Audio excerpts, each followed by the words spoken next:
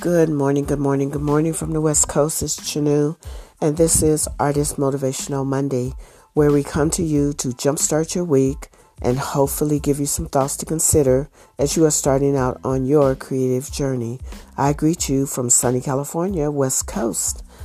Oh, yes, as you can tell, my voice is shot, okay? So I'm not going to be on here long today. I don't want to strain my voice any more than I've already done. Hope you had a great weekend. It was beautiful here on the West Coast. We painted my kitchen. My daughter came down and she actually painted my kitchen.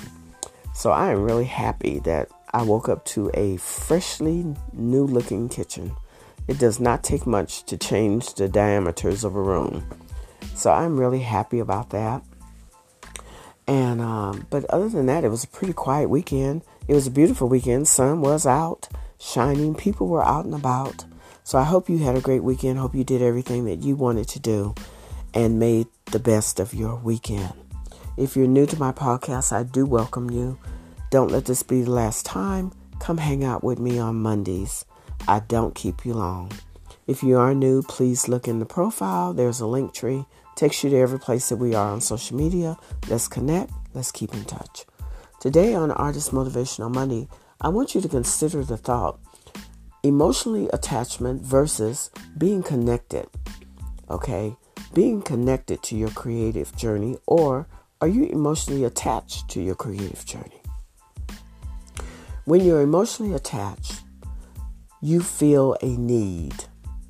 Underline that word need. To see or hear from whatever you're doing every single day. Okay? The problem with that is if you don't get clients that day, or things don't really work out that day for you, or you're not making sales that day, you're going to start to feel rejected by that because you are emotionally attached to whatever it is. Okay? If you are connected to it, there's a big difference. Because if you're connected to it, you're not going to feel rejected if you don't get sales that day. You're not going to feel rejected if you have to step back away from it and look at the blueprint again and make the necessary adjustments in it. So being emotionally attached and being emotionally connected is two different things that you need to consider.